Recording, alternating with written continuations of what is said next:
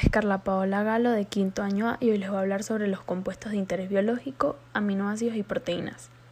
Cuando las proteínas se dirigen o se descomponen, los aminoácidos se acaban. El cuerpo humano utiliza aminoácidos para producir proteínas con el fin de ayudar al cuerpo a descomponer los alimentos, crecer, reparar tejidos corporales, llevar a cabo muchas otras funciones importantes para el cuerpo.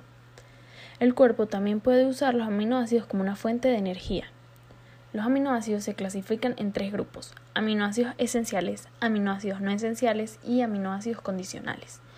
Los aminoácidos esenciales son los que no puede producir el cuerpo. En consecuencia, deben provenir de los alimentos. Los 9 aminoácidos esenciales son histidina, isoleucina, leucina, lisina, metionina, fenilalanina, treonina, triptófano y valina. Los aminoácidos no esenciales son los que nuestro cuerpo sí puede producir, aun cuando no lo obtengamos de los alimentos que consumimos.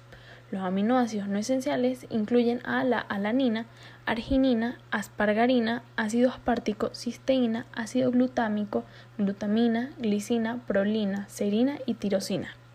Los aminoácidos condicionales por lo regular no son esenciales, excepto en momentos de enfermedad y estrés. Los aminoácidos condicionales incluyen arginina, cisteína, glutamina, tirosina, glicina, ornitina, prolina y serina.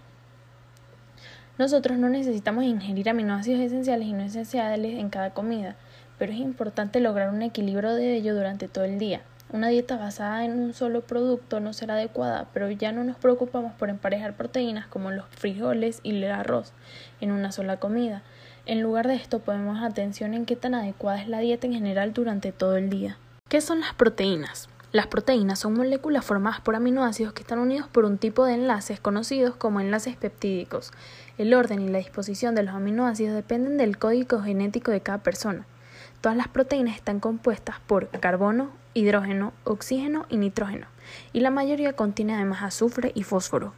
Las proteínas suponen aproximadamente la mitad del peso de los tejidos del organismo y están presentes en todas las células del cuerpo, además de participar en prácticamente todos los procesos biológicos que se producen. Funciones de las proteínas. De entre todas las biomoléculas, las proteínas desempeñan un papel fundamental en el organismo. Son esenciales para el crecimiento gracias a su contenido de nitrógeno, que no está presente en otras moléculas como grasas o hidratos de carbono. También lo son para la síntesis y mantenimiento de diversos tejidos o componentes del cuerpo, como los jugos gástricos, la hemoglobina, las vitaminas, las hormonas y las enzimas. Asimismo, ayudan a transportar determinados gases a través de la sangre, como el oxígeno y el dióxido de carbono, y funcionan a modo de amortiguadores para mantener el equilibrio ácido-base de la presión oncótica del plasma. Otras funciones más específicas son, por ejemplo, las de los anticuerpos, un tipo de proteína que actúan como defensa natural frente a posibles infecciones o agentes externos. El colágeno, cuya función de resistencia lo hace imprescindible en los tejidos de sostén, la miosina y la actina, dos proteínas musculares que hacen posible el movimiento, entre muchas otras cosas.